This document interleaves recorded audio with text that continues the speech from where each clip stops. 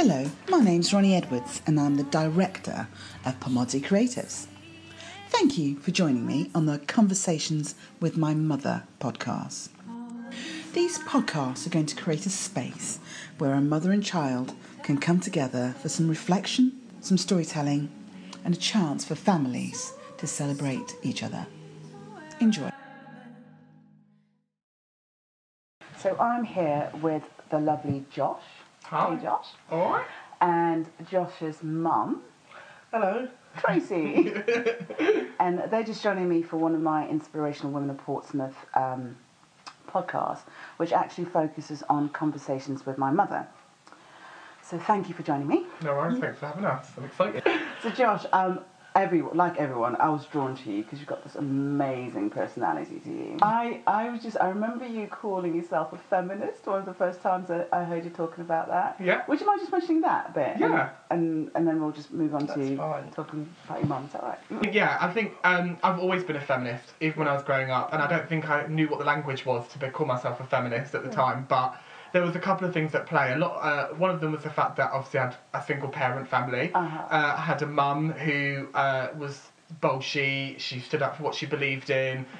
Wasn't necessarily politically active, but was active in making sure everyone understood who she was and where she came from. And then that was kind of where it started when I was younger. And then as I got to know my nan more, I realised that my nan is also, in her own way, very much a trailblazer for the life experiences that she had. Yeah. And it was just kind of piecing it all together that way. But then I was always obsessed with female characters and the representation of women in the media as well. So marrying the two together and growing up, I finally got to reading, certain books, and I was like, oh right, here we are. Oh, I'm a feminist. That makes sense. That's what it is. That's exactly what it is. Oh, And brilliant. so I think that's why I feel so comfortable in the realm of feminism and what that means in terms of my life and what it means in terms of life itself.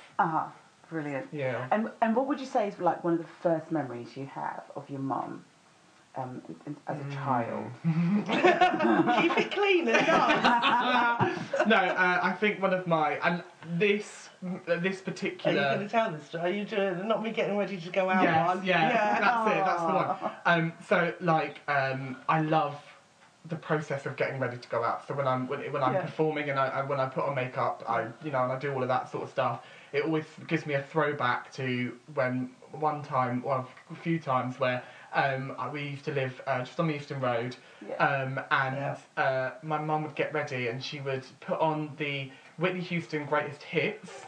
Very good. So it was a good choice. And then she had the glass of wine or whatever she was drinking at the time, and big red lipstick, and it was always that process of that excitement before you go out, and just to feel like to run around dancing and singing Whitney Houston, Of course.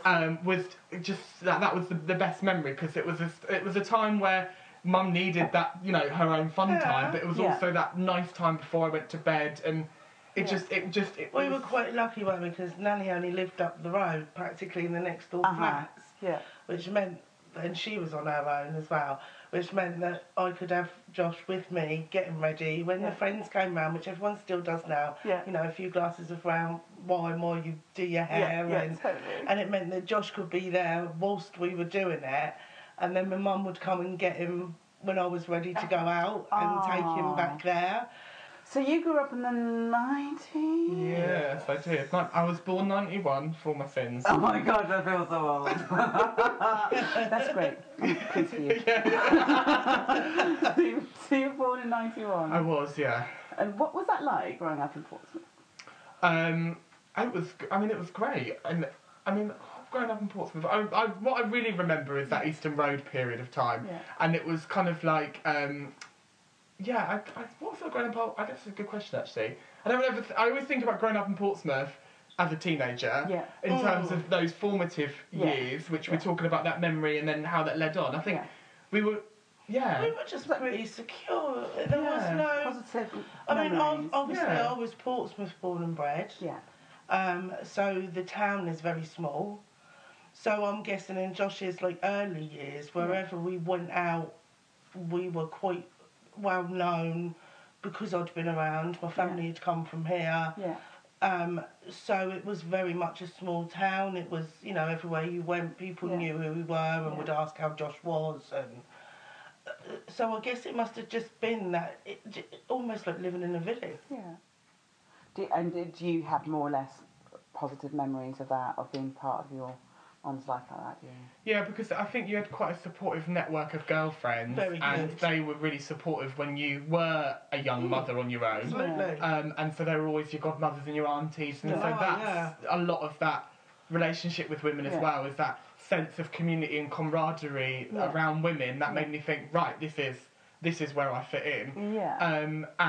So that was very much. But actually, thinking about as well the formative years, and like what always struck me is the amount of kind of like we were really like we did loads of things like watching movies. So like my cultural references really started to. I'm a big one for my cultural references, especially pop culture references, and that was because Mum always introduced me. We had a series of VHS MGM classics, which we just used to flip through. And I think one of your favourite memories of me when I was young was sitting there and watching, at 4 years old, watching a full 4 hours of Gone with the Wind. And not moving. And being captivated by it.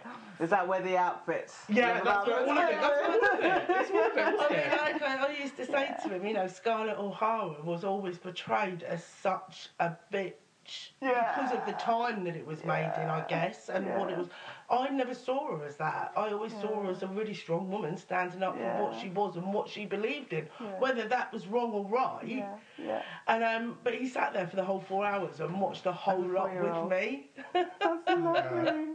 I couldn't get my 4-year-old to sit still for the whole movie at the time. I know, it's mad, isn't it? Yeah. He could now he's 6, but when he was 4, that would be about... What's that over there? What's that? We always did that, didn't we? It was always a lot of that. Yeah. So. Yeah.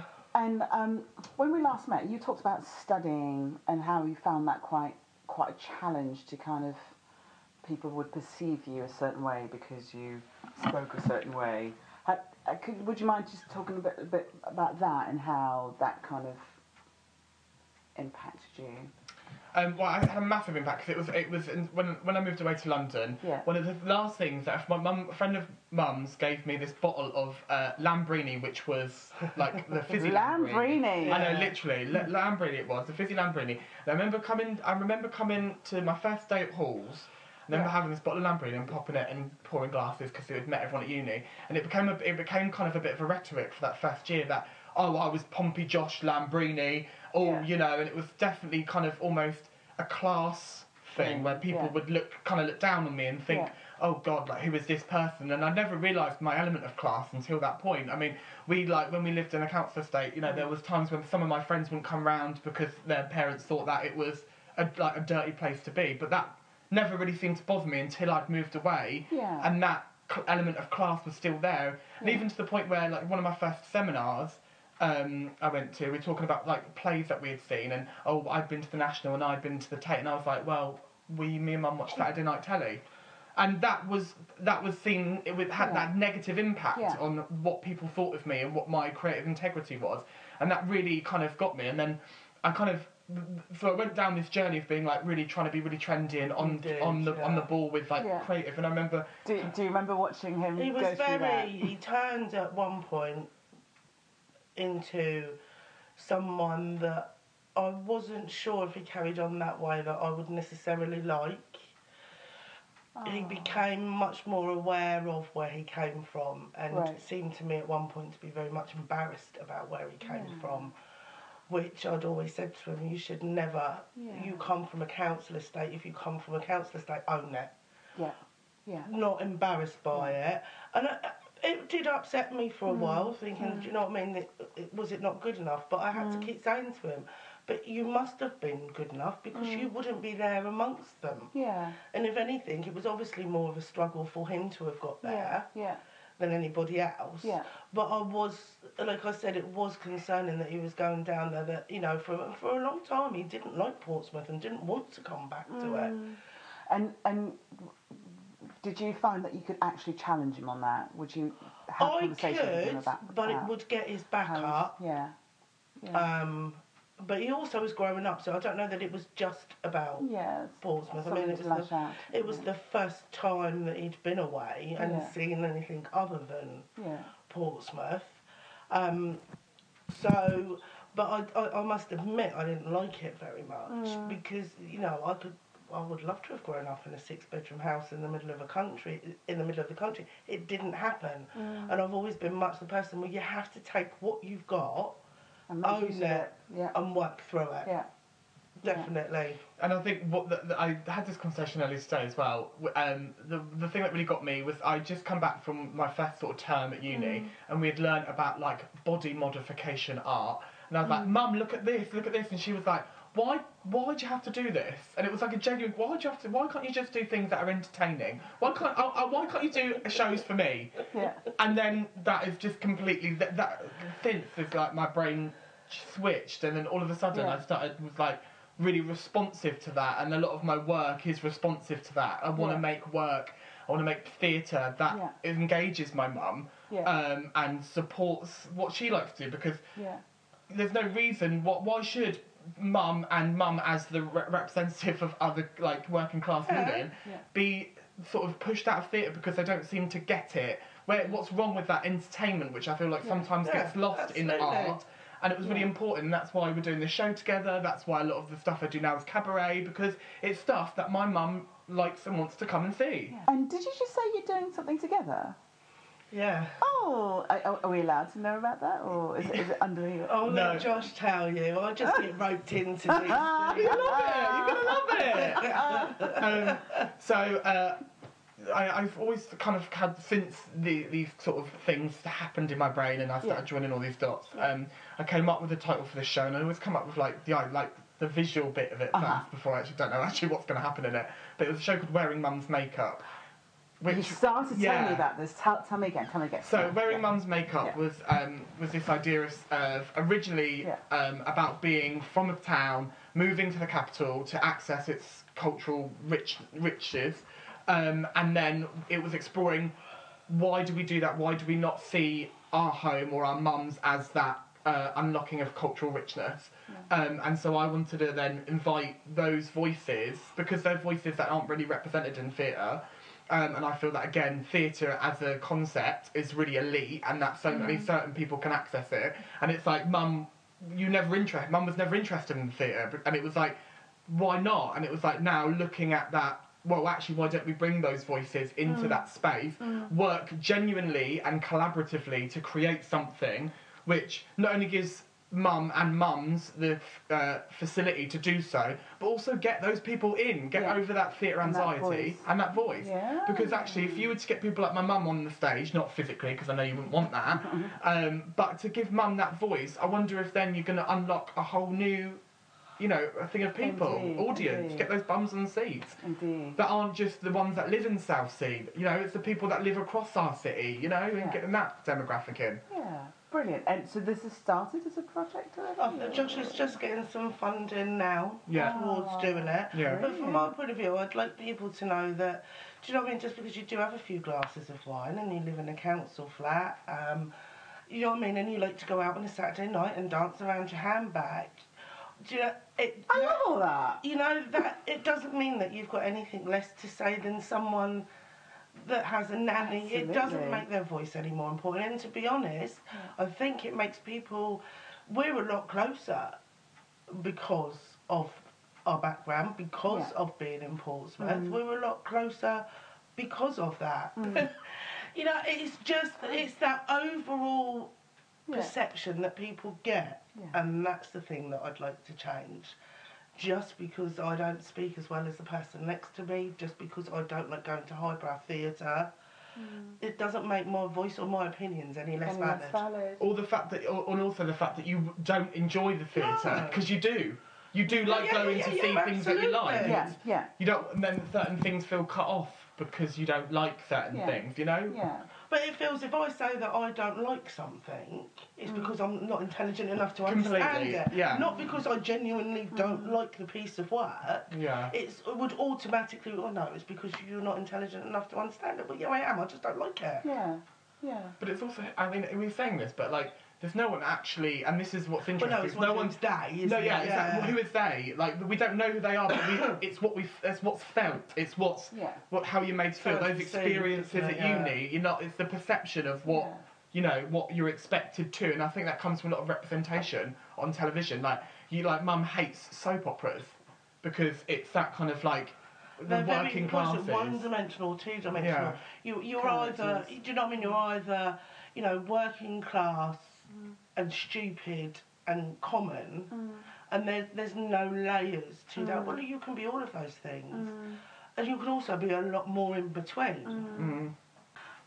So I'm curious about one of the things that I'd love to kind of have people listen to, think about when they listen to podcasts is how people and families might go through really difficult times and difficult journeys, but they get the other side of it.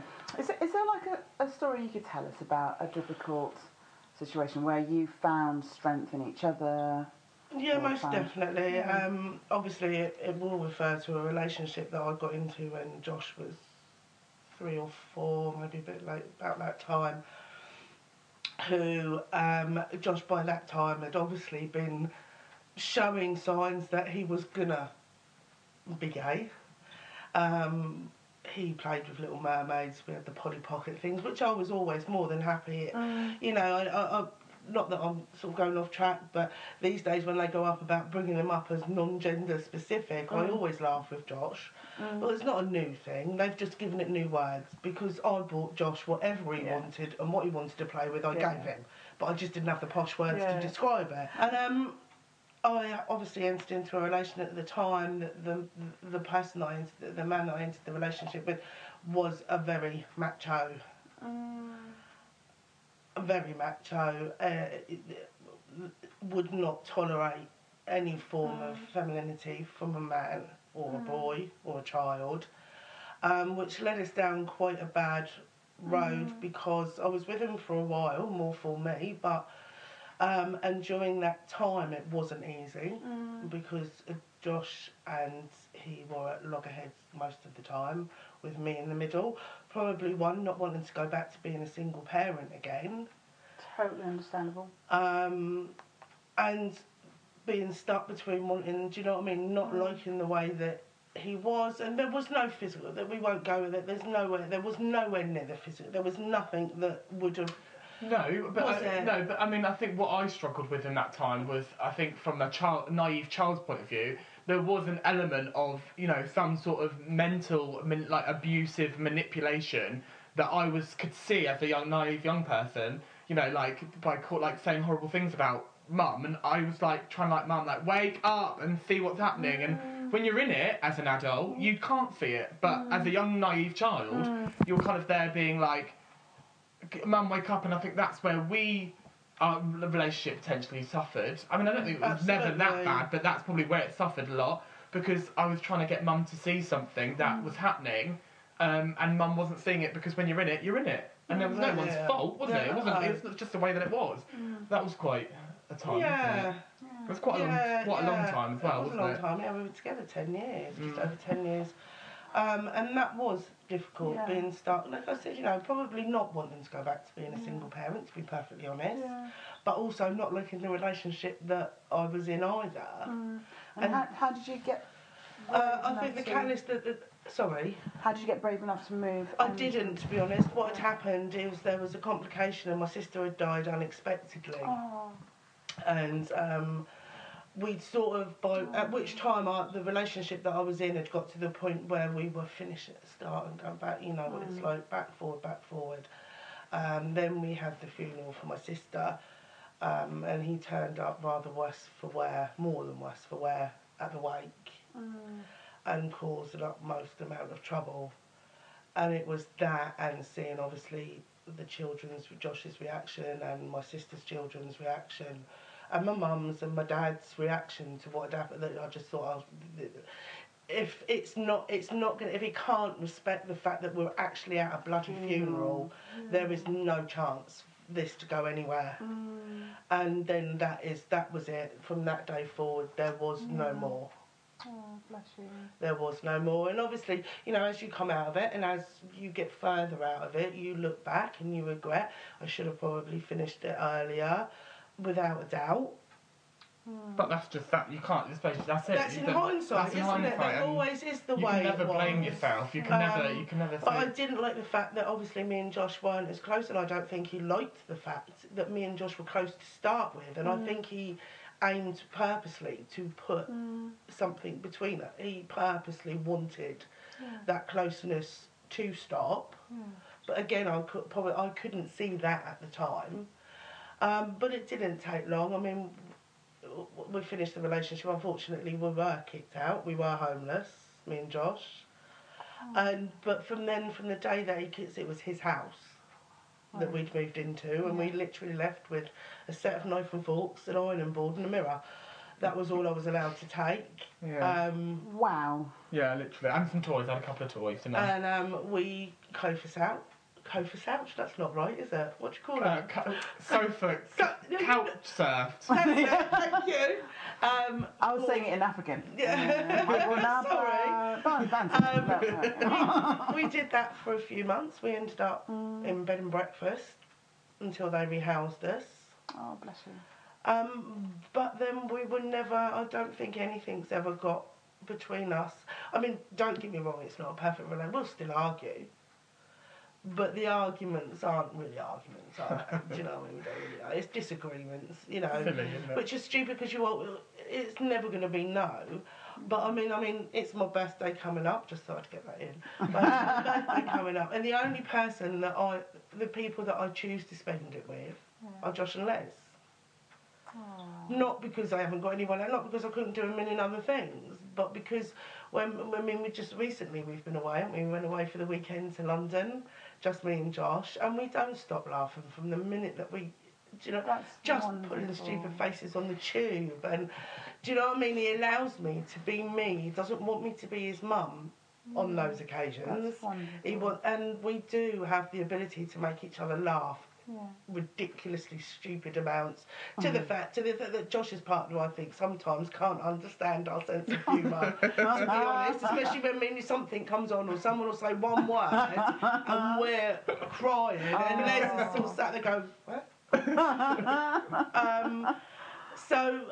But yeah, we did come through it, and it made us stronger, and like I said, never has anything got between us again.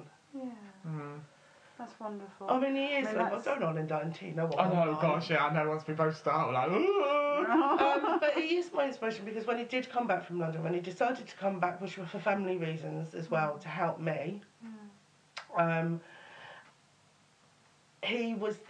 When he came back, he'd set out a plan of what he wanted to do, what he'd like to do, and as I've always done, I'm sure you'll agree, I've always given you the support that you needed. I've always said whatever you want to do, if I can help, I will, but you can do it. One of those is the job that he's working with now, which is, I don't know what the title is, so I'm sorry. So I'm an LGBTQ specialist support worker for like local authority, working with young people, families, which is really exciting. Working and then doing some work with other professionals in schools about education and understanding. Which is one of the things that he wanted to do. I might not give him that title, it's rather long. That's what he wanted to do, as well as the shows that he had started in London. He wanted to bring down here because there's nothing like it down here. And that's happening? And he's done it all. And he's got so much more get up and go than I've ever had. I don't know where he gets it from. I'd like to say there's the support that I'd given him that enables him to be able to do it, but he's got to take a lot of the credit himself. And that inspires me, the fact that he says he's going to do it. And he does it. And he does it eventually. Yeah. You know what I mean? It will happen. Yeah. I've never been one to do that. I can't plan, and so I'm very much one that, unfortunately, life washes over. You know, something throws its head up and I'll deal with it at that time. I couldn't tell you where I'm going to be in 2 years, but I'm sure Josh can. Together, that's where we'll be in 2 years. Well, I'm getting rid of you now. Get the feel. And what would you say inspires you then? I think obviously mum, but we've had sort of we've got why you inspire me, because you've got that bolshy active attitude. But also I think it's the but it's not just mum, it's the role of women in our family.